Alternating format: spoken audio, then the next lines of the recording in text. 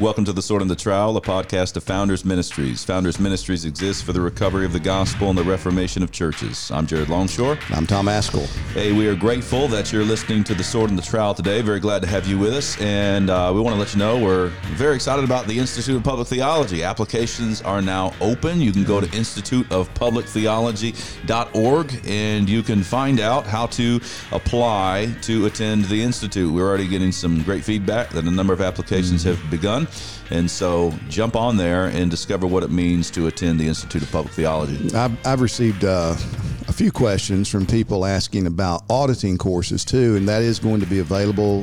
The application process for auditing courses will be released here in the next few weeks. So if you're interested in that, just pay attention. And yes, it will be different than if you enroll fully in the Institute. Yes, we have Just Thinking About the State, a book written by Daryl Harrelson and Virgil Walker, our dear friends. That's right. Published by Founders Press, and that is now available for pre-sale. So you can go to founders.org and go ahead and order your copy of Just Thinking About the State. And the pre-sales of that book has catapulted it to the #1 spot on the bestseller list of The Sword and the Trowel. Oh, there you go. So the #1 bestseller thus far in our Sword and Trowel. That's right. Did you hear that, Virgil and Daryl? The #1 bestseller on the Sword and the Trowel top hits. I like that very much. Let's see, Militant and Triumphant. That is our national conference. It's coming up in January, and we're delighted to announce that we have Conrad Mbewe, who will be speaking at that conference. He's joining the list of, you'll be preaching there. I'll be preaching. Vodi Bakum will be as well. And so go ahead and mark that on your calendars. And others. There's just more in the works. Details. So you can go to founders.org. You can actually register for that conference now at a price that I believe is lower than if you do it later. That's right. Yeah, that's right. And that's going to be a great conference. I mean, we have last year we did, or our last conference, we did the Doctrine of God, which is just so foundational. We can't assume it anymore. Same thing's true with the church. We've got to understand the church is God's idea. And while we are here in this fallen world, that, we are going to be the church militant. We are on the offensive. We're called to engage in life in such a way that the gates of hell are being stormed, because Jesus has promised that they will not prevail against the work of the church that he's building. So what does it mean to be a militant church? Not, that language is offensive to some, but it comes straight from the Bible in terms of how we're to operate as Christians in spiritual warfare. And then the triumphant nature. It's not going to fail. This project, this mission is going to be accomplished because Christ has done everything. The Spirit is with us. We're not left to our own resources. So I'm looking forward to it. I think it's going to be a great time together. Amen. Well, here's the question for today, Tom. Is critical race theory and intersectionality a distraction for Christians? We want to get into this question a little bit. We've obviously addressed this topic in a number of ways, really from Resolution 9 of the Southern Baptist Convention is kind of what catapulted the language of critical race theory and intersectionality onto the evangelical scene. And yet it's pervasive. It's been a national reality. And there still seem to be some who may claim that addressing these vain philosophies, these corrupt theories, would be a distraction, something that will get us away from the work that we're really to do as Christians. So is that true? No, it's not true. We've discussed this multiple times. I mean, how did you and me, how did Founders get in the situation that we're in today? We got here because we're trying to be faithful to what God's called us to do as pastors. I mean, it's trying to shepherd the flock of God, trying to take seriously what it means to equip the saints to do the work of ministry, and recognizing that the book that God has given to us, the Bible, teaches us that Jesus Christ is Lord of Lords, that he's Lord over everything. And so no subject is off limits. No sphere of life is off limits to having Christ speak into it, because this is his world. And so as pastors, I mean, we've come to address these things because of pastoral ministry. And we try to encourage other pastors to think this way as well. So it's not like, hey man, what do you want to find controversial today that we can talk about? It's just, this is the battle that has come to us. We didn't go out looking for this. This is what is going on in our world today. People are being destroyed by these ideologies today. Churches are being ripped apart.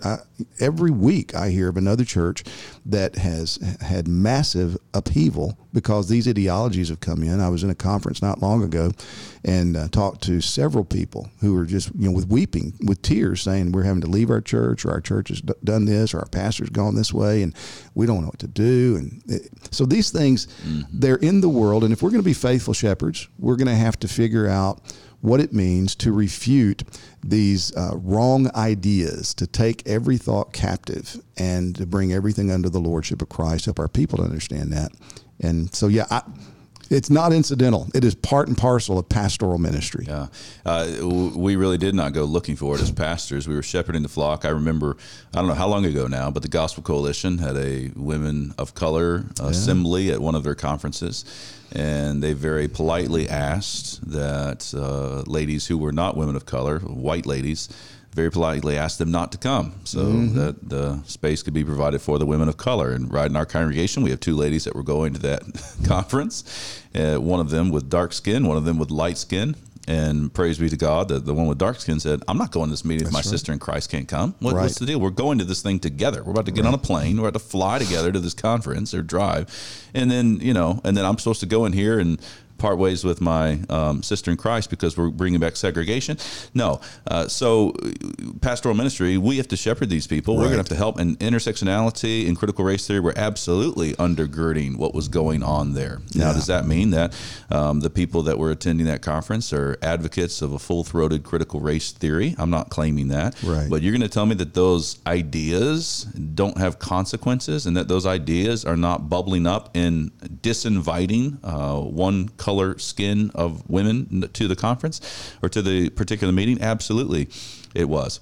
So I do think that there's going to be more pressure on this idea that getting into these kinds of things is a distraction. We're Great Commission people.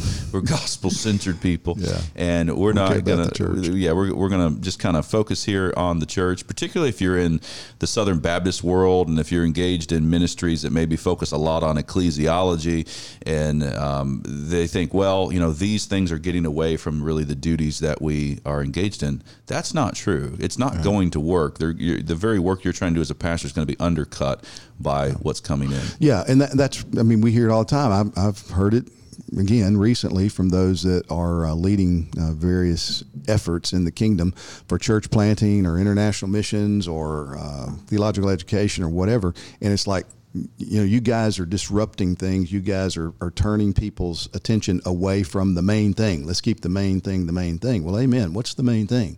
We have marching orders as a church. We are to make disciples. We are to preach the gospel. But if there are ideologies in the world that are undermining the message of the gospel, the truth of the gospel, and beginning to add to it so that it becomes less than the gospel, other than the gospel, well, then we don't want to just say, hey, let's just keep doing it. Let's just keep doing it. Let's just keep sending it out there. Galatians 1 is in the scripture. And we're to be fanatical about the purity of the gospel. If an angel or an apostle preaches something contrary to the simple gospel that the apostle Paul preached, then that angel, that apostle, is to be damned to hell. That's the language that he uses there. So it, I don't know what it is. It's superficial. It's not thoughtful at all for them to say, no, this is our mission. You're detracting from the mission by calling attention or talking about CRT, intersectionality. No, these are ideologies that if they're not knocked in the head, if they're not refuted, if we don't silence the people that are trying to either wittingly or unwittingly, and I'll grant many of them probably unwittingly, but if we don't silence them, then we're failing, we're defaulting our duty. We're derelict of duty according to Titus chapter 1 of what elders in the church are called to do. We are to understand and to be able to refute by sound doctrine these things that come in and take people captive and lead them astray. So it's a matter of stewardship. I don't know how else to describe it. Yeah, and it's not that the only things you are to rebuke are clear-cut, right up front rejections of orthodox doctrine, meaning if somebody came and denied the deity of Christ, they'd say, well, yeah, I'll stand up for that and I'll address that. That wouldn't be a distraction. Right. But somebody might say to you after what you just said, but for these disinviting certain people from meetings or adopting some of these theories. They don't seem to be outright rejections of cardinal doctrines of the Christian faith. But that doesn't square even with how the Apostle Paul operated. Peter there is eating with the Gentiles. A certain group of people show up. He begins to back up. And Paul rebukes him publicly in front of everyone because his actions were not in step with the gospel of Jesus Christ. So you begin to promote the ideas of Delgado and Crenshaw. You begin to advocate for these worldly philosophies of justice and equality. Yes, you are subverting what God has actually revealed about justice. And if you're touching upon that, you're touching upon grace and justice. I've said this before, but the widespread demand for justice. We want justice. When do we want it now? According to an intersectional framework, ends up being demanding grace. And if you're walking around demanding grace, I demand that I be treated better than I deserve. Well, you've subverted the very definition of grace, and therefore you're subverting the definition of the gospel of Jesus Christ. And justice as well. No, you're exactly right. There is a standard. God's given it to us in His Word. And if we're not operating on the basis of that standard, we're not trying to bring it to bear on these kind of conversations, then it's so easy to get manipulated. And we are seeing that, and it's grievous, it's heartbreaking to see ministry after ministry be led astray, either by advocating things that do ultimately undermine the message of the gospel, or by staying silent and therefore being complicit as the gospel is being undermined. And it's heartbreaking. Again, we just want to appeal, as we've done privately and publicly, want to appeal to pastors and church leaders. Look, these things are genuine threats. And if we close our eyes and walk away, then our children and our children's children will be made far easier prey to these worldly ideologies than if we stand right now and we draw the line and we say we're not backing off from this, and we're willing to go to our graves if necessary for the sake of the gospel. And goodness, that's why we believe what we believe today. I mean, God's used the wonderful martyrs of the faith throughout history who said, no, Jesus Christ is Lord. I'm not going to say Caesar's Lord. And no, I'm not going to go along with the Roman Catholic Church. And I'm not going to say that because the Pope said it or councils have said it, that we have to believe it. No, this is what the Word says. And sometimes I just wonder, especially Baptists, but not just Baptists, all of the evangelical movement, do we even remember the Protestant Reformation? Do we even remember the early church and what it cost for the gospel to be handed down from generation to generation without compromise? There was incredible cost in that. And if we're not willing to pay that cost today, or if we think that somehow that ours is a generation that gets skipped from that stewardship, then we just need to go back and read the Bible again. We need to pray and ask God to help us to see it and recognize that, no, we stand on the shoulders of faithful men and women throughout generations. And if we love Christ, if we love the people coming after us, if we love the world in which we live now and want to see people come to Jesus Christ, we've got to be faithful with the message. Yeah, there is a qualification I would put. I do think some may approach CRTI as a distraction. So while the clear-cut answer to the question is it's not a distraction from faithful Christianity, faithful Christian living, and faithful pastoring, it can be a distraction. Sure. It can become where you're like a one-trick pony. This is the one thing that you do. I exist to eradicate critical race theory and intersectionality from the evangelical world, and it becomes all that you ever talk about, all that you ever write about, all that you ever think about. And so that's a small qualification amid a broad answer of no, it's not a distraction for those of you who are engaged on this topic. And I would say it's interesting. It can be a distraction by making the same mistake that I think some of the other guys, maybe like the healthy church guys that don't want to get into it at all and don't want to address it, think it's a distraction.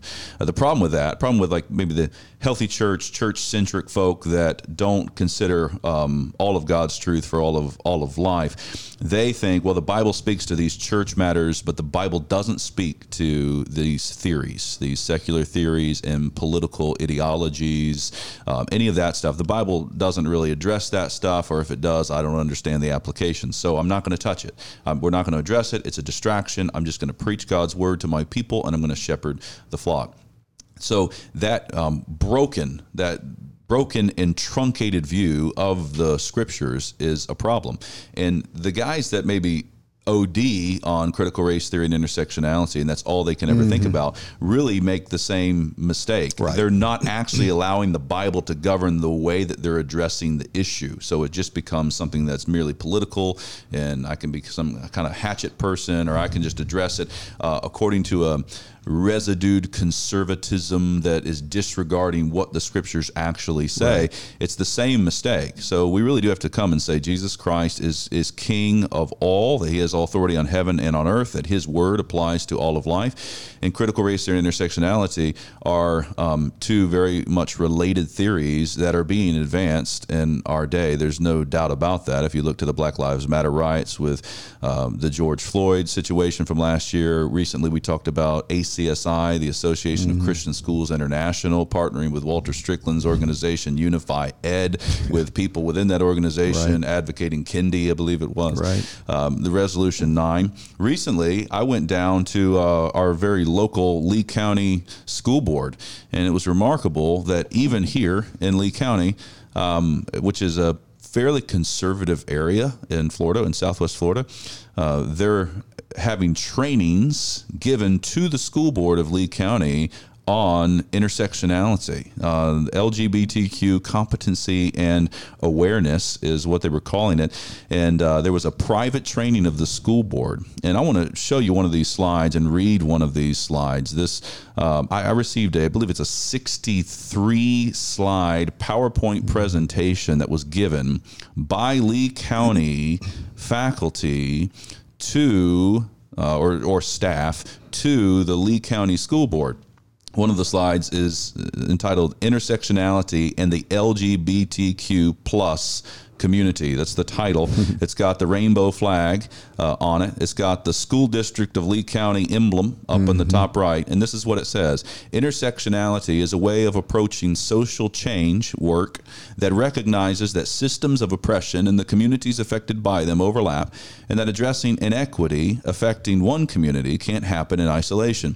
Within this, we must consider the intersectional identities of LGBTQ+ and gender nonconforming youth of color, and how to design interventions, programs, and policies that address their unique needs. Gosh, what do you think? Yeah, well, I mean, here it is. So what you have people in your church that teach in the school system, and this is what the school board's being educated by. So what are we as pastors to do? Or we say, well, you know, man, just do the best you can out there, but we're going to just preach the gospel in the church, and we're going to make disciples. And no, I mean, we got to equip our people to stand for Jesus. And of course, this is nothing different than, we're not shocked by the language. We've been talking about this for 2 years, been studying this for multiple years. And this is precisely what CRT and intersectionality do. You remember when Black Lives Matter, you know, man, they were the big thing last year in the middle of the after the George Floyd incident and the riots that came. Black Lives Matter was making hundreds of millions of dollars with corporate sponsors trying to do obedience to them and giving them money. And they had their website. And their website was so pronounced in saying it's not enough to say Black Lives Matter. You've got to say that lesbian lives matter and queer lives matter and the whole LGBTQ+. Well, as people began to say that or call attention to it, they finally took that down because even they recognized it wasn't politically expedient. They had overplayed their hand to be so honest up front. Now, they haven't changed their conviction, and of course this slide and that whole teaching effort reveals it. So if pastors are not going to think about these things and pastors are not going to address these things biblically, we're basically saying to our people, hey, just go out there and be slaughtered. You know, go out there and be taken captive. Yeah, I mean, if you lived in a school district in which your school board was being trained in the Quran, with probably them saying, well, we're not going to teach the kids. We're just going to get trained in the ideology as the school board, right, who is the final authority of the whole entire school system in the county. We're being trained in this, but we're not going to advance it. Well, how would you think then as a Christian pastor? Right. Well, they're actually teaching, 90 to 95% of the rising generation of this land, these ideologies about justice and equality. Regarding the connection with the Black Lives Matter and the LGBTQ community, 2 slides later, in this presentation.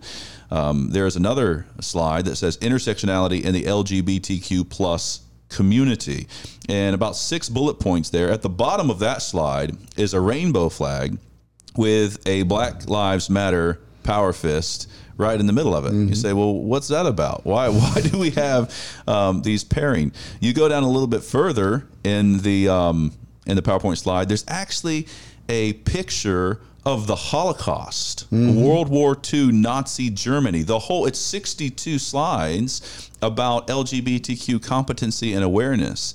And we are comparing intersectionality, these kinds of ideologies, and equality along the lines of the gender spectrum with the Holocaust, right, with Adolf Hitler. Right. This is being trained right here in our schools. So if Christians aren't aware, if you say, well, this isn't really a big deal. If you pull like a David French and say, hey, QAnon is a bigger deal than what's going on, I don't think that the school board of our various counties throughout America are being trained in QAnon That's right. theory. And the Southern Baptist Convention has not adopted a motion saying that QAnon is a useful analytical tool. And yet here's what David French did say. The main problem with CRT and evangelicals is the extent to which overhyped alarmism about evangelical, quote, wokeness is being used to close minds and hearts to necessary conversations about race in the church. Q and anti-vax beliefs are more prevalent in the church than CRT. Well, again, we've already talked about it. There are some people, and it's just like this is their whole existence, is to address CRT, intersectionality, and that's all they focus on. That's not us. It's not what we would advocate for churches or pastors to do or Christians to do, but we do advocate be people of the book. Think rightly. And whenever you're thinking rightly and you see these things coming in and you see people being taken captive by these horrific ideologies, you can't say, well, the most loving thing to do is to use whatever pronouns that they want to use. The most loving thing to do is to tell this man who says he's a woman, it's okay to be a man. You can go in the woman's or be a woman. You can go in the woman's bathroom. You can compete in women's sports. That's not loving. Yeah. It's dishonoring to God. It denies the lordship of Christ over that. And if you're not addressing these things, helping your people to think through them, again, you're setting them up to just be completely manipulated and put into untenable positions. We got to help our folks understand, what does it mean to stand for Christ? How do you stand for Christ? And where do you recognize the battle lines? And these evangelical leaders that tell us, that's just the world, that's the way it's going, we just need to stay in our church and make disciples. I want to ask, what does it mean to teach them to observe all things whatsoever I've commanded you? What does that mean in discipleship? Absolutely. What does it mean to be a faithful pastor? I can tell you right now, if one of our cake bakers in our church is going to get pressed civilly for not baking a particular cake, we're going to be there to bear public witness to truth and justice and love. And what really bothers me is that I believe we have a large amount of pastors who have been trained to not protect the sheep in that particular situation. Say, well, that's a civil deal, and I'm not going to go get into it. If you have a teacher who, if I were to go on and show you more of this training, actually goes to case studies of a quote girl who goes to the authority of the school saying my teacher continues to refer to me by masculine pronouns when I've multiple times said that I want to be called by feminine pronouns, a biological male that's doing this. What would you do? How would you deal with this? So you're going to have people in your flock and administration who are going to get pressed to use the contrary pronouns to the student's biological sex. And what are you going to do? How are you going to help them to do that? You, as a pastor, you are supposed to be there to shepherd them as they're going through life and not having a truncated vision of that. And if you think that this is just something that's kind of going to come and go, well, I'm not making any claim about the particular language of critical race theory and intersectionality, but the ideologies, the worldview is here to stay. One of the slides entitled "New Administration" of this Lee County School Board briefing actually deals with the executive order. It says executive order signed by President Biden on January 20th, 2021. What does it say? Well, it enforces the Bostock decision, and looking at you, Judge Gorsuch, this is very troubling that he had a hand in this. Enforcing the Bostock decision, where the Supreme Court held that Title VII's prohibition on discrimination, quote, because of sex, unquote, covers discrimination on the basis of gender identity and sexual orientation. And so this is actually legal. It's coming down the pipe. And there's no way to back away from it and not to have a biblical ethic about it, to not to understand how we're going to shepherd the church through these various trials. Yeah, so it's just part and parcel of pastoral ministry. I mean, this is a large part of the most recent impetus for us trying to put together and now working the Institute of Public Theology. And we desperately need to have these conversations. We need to recover what it means to think about these things, to realize that, yes, the church has a lane, and the church should not try to bring the civil magistrate under the authority of the church. That's not what we're talking about. But we're talking about the civil authorities have a lane, the church has a lane, family has a lane, but you know what? Jesus owns all the lanes. Mm-hmm. And Jesus is the one who vests his authority in every legitimate authority on earth, because all authority in heaven and earth belong to him. And as we are faithful in our lane as shepherds of the church, and the church is seeing its responsibility to go and make disciples in the world, that means that we say to the family, we say to the state, we say to everyone who we can get to, Jesus Christ is Lord, and you need to bow to Christ as Lord. And that means that as civil magistrates or school administrators or whatever, that you are going to be held accountable by the God who created you, the Lord Jesus himself, and for you to do things that would go against Christ is not going to go well for you. You are obligated to do your job in a way of what is right and not in a way of what is wrong, based upon the God who created the world and the God who himself defines righteousness. Yeah, you and I tried to spell this out in our book, Strong and Courageous. We have a chapter there on teaching kings, and we consider Psalm 2. Now, therefore, O kings, be wise, be warned, O rulers of the earth. Kiss the Son, lest you perish in the way. There is an authority that Christ has over all of life, surely over this Bostock decision, surely over President Joe Biden. And we pray that our legislature and that our judges would be brought into conformity to that which Christ requires of them. And you actually have to be thinking that way if you're going to do what you ought to do in fulfilling the Great Commission and then shepherding your flock faithfully. Some people would say that CRTI is a distraction because we can kind of, some people want to eat the meat and spit out the bones, and that's fine. If they want to eat the meat and spit out the bones, if they want to use it as an analytical tool and not as a totalizing worldview, then go ahead. What do you say to somebody that says, "Hey, no Christians are really swallowing this hook, line, and sinker. They're just trying to eat the meat and spit out the bones"? Yeah. Well, the problem is you've got an ideology that has embedded in it presuppositions that if you deny the presuppositions, then you no longer have the ideology.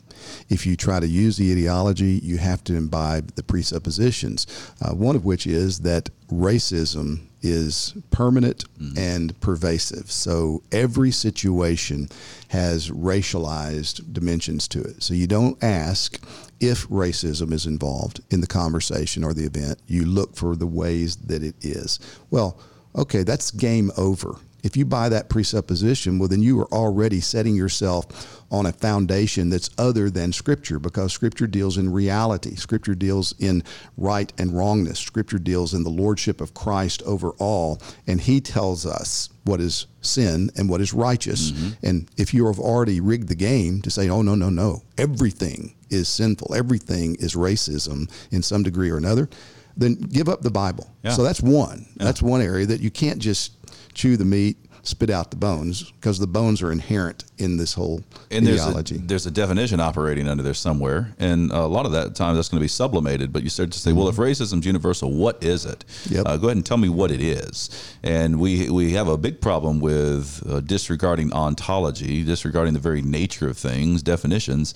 Well, you're going to find that CRT advocates a radically different definition of racism than a Christian would. And so a Christian's going to develop that definition based on Scripture and talk about this racial pride or racial malice and have a very clear definition of it. That's not going to be the same with CRT.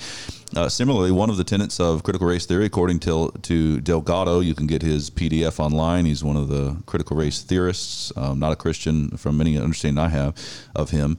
But one is that there is a competency that people of color have when it comes to talking about racism. Yeah. Well, okay, let's talk about it. Where does competency come from? Like, what is competency? Well, competency is the man or woman, I don't care what color you are, that has a greater apprehension of God's word and God's world. You understand the God who is the creator. You understand him as redeemer. You have a sanctified mind that can come to the truth and that can begin to apply that truth appropriately in sound wisdom.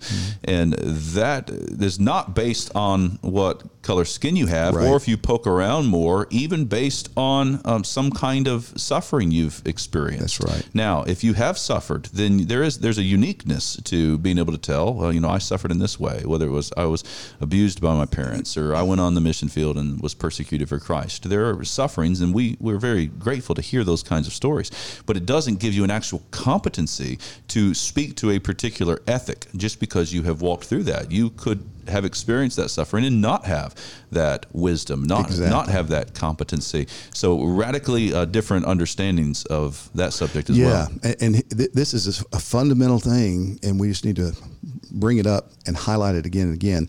Reality is what God says is reality, not my lived experience, not my truth. No, God is the one who tells us what is true and what is real. And so, for example, the way this gets played out, an example in microaggressions, we're told that we ought to be just very sympathetic with anybody who feels microaggressed by us. So I could say, Jared, that one song we sang yesterday in church, that really offended me when you selected that song, and because I wanted a different song, and you've sinned against me. I'm so sorry, Tom. I want everyone to have a place at the table when it comes to the selection of our music here at the church. And so if you have a recommendation, I'd be interested to hear it, as long as it, we're going to have a white song, and then we're going to have a black song, and we're going to have a Hispanic Syrian song. I would make sure a Syrian song works its way into our rotation. See, and what you've just done, and we just done here, is you have crippled me. You've crippled me thinking you're being kind to me. You've been unloving to me thinking, and people would applaud you for how sensitive and loving and empathetic you are to me. And what you've done is you've hindered me, because you haven't sinned against me. There's no sin involved in that. And if I'm taking offense over something that is not sinful, not unrighteous, well, why would you let me live that way? Why would you let me just go down that pathway? That is a horrible way to live. It's not living in reality. God defines what is righteous. God defines what is sinful. And whenever I accuse you of sin based on my lived experience, and it's not sinful according to God, man, you put me on the wrong pathway. And to show how you slide into this, I think there'll be a lot of Christians that hear that, what we just did, and they say, okay, guys, well, I agree. It's not a cardinal transgression not to play the Syrian song in your Sunday morning worship. But guys, wouldn't it be kind? Wouldn't it be loving if you knew that there was someone there who was from that particular ethnic background to play a song that would resonate with them? And this is where there's perhaps. So. But the problem is, what's going on pervasively all around us right now is a move away from a God-centeredness to a man-centeredness, to can you meet my particular needs? Can you satisfy this particular desire? And it's not just along lines of ethnicity, along the lines of sex, it's along all sorts of lines. Yep. And people are beginning to coddle that. Yeah. And so the only way, if you make that shift, if you actually do turn from a Godward orientation to a strictly manward orientation, you're not going to bless anyone. You're not going to help them. You're going to lose it all. Everything's going to get inverted. Yep. You're going to start demanding not justice, but start demanding grace. You're going to have things backward. You're going to totally get rid of a doctrine like total depravity. Right. You'll have no place whatsoever for unconditional election. You will certainly have no place for a particular redemption of the Lord Jesus Christ, and God will become some kind of unjust being, that He would not treat every fallen creature in exactly the same way, that He would not send His Son to die for everybody in the same way, and then leave it to man's free decision whether he accepts what has been exacted there. You will not have any kind of reformed soteriology that could operate as you make the shift to that worldview. Yeah, and this highlights how what we said earlier, we're not going out looking for this fight, or we're not saying, oh, this is the issue that we've got to give our lives to. No, we're trying to understand how to live in God's world based upon the word that He's given to us. And so if I am that guy who says, well, because you're not singing Syrian songs, I'm just going to go somewhere else, and okay, well, is the gospel being preached? Is Christ being honored as Lord? Is the church practicing the ordinances and discipline?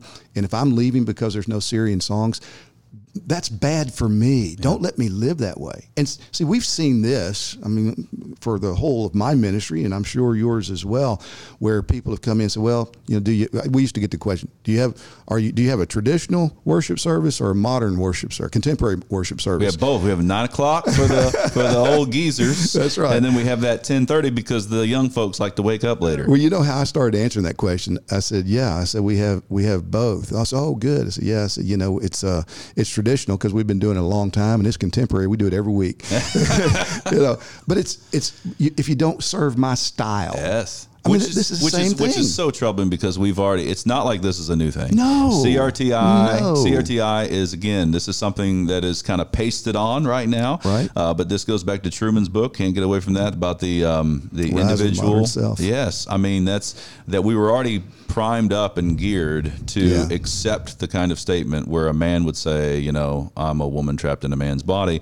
We're already geared up for that because of where we've been. Right. And so in that sense, it's if you're a Christian listening to this, if you're a pastor listening to this, do connect your rebuke of critical race theory and intersectionality to the broader worldview issues. Begin to understand them. We've tried to spell this out in By What Standard, try to spell this out in Strong and Courageous. A lot of the stuff we're doing, Institute of Public Theology. Yeah, absolutely. This can't be a particular hobby horse. It is a particular touch point right now that has to be addressed head on. But you need to be building up your theology and your understanding even of philosophy underneath what's going on right now. Amen. So this is not a hobby for us. This is not something that, we found the flavor of the day, we're just going to pursue it. No, this has come up because we've been trying to be faithful in biblical ministry and thinking theologically about the world. And that's how we ought to engage these things. The battle has come to us. We didn't go out and pick a fight. This is the battle. This is the day where God has placed us. So every pastor, every church, all Christians, every church leader especially, has to own the stewardship that God Himself has placed on us in His wise providence of making us live here and now in these situations. But the truth hasn't changed. The word hasn't changed. The gospel hasn't changed. We have every reason to be full of hope as we carry out our stewardship. Absolutely. So if you find yourself at a upcoming conference, maybe a panel of speakers, maybe a big convention, maybe in Nashville, maybe somewhere in the heartland, some of the leaders start saying, well, I just think it's a distraction. Shake your head at that and say, no, I don't think it's a distraction. I think that we need to be faithful. We need to watch our life and our doctrine closely, and we need to be faithful shepherds of the flock of God amid a time when there really is a new religion that is on the rise. Amen. Thanks so much for listening to The Sword and the Trowel today. We'll see you next time.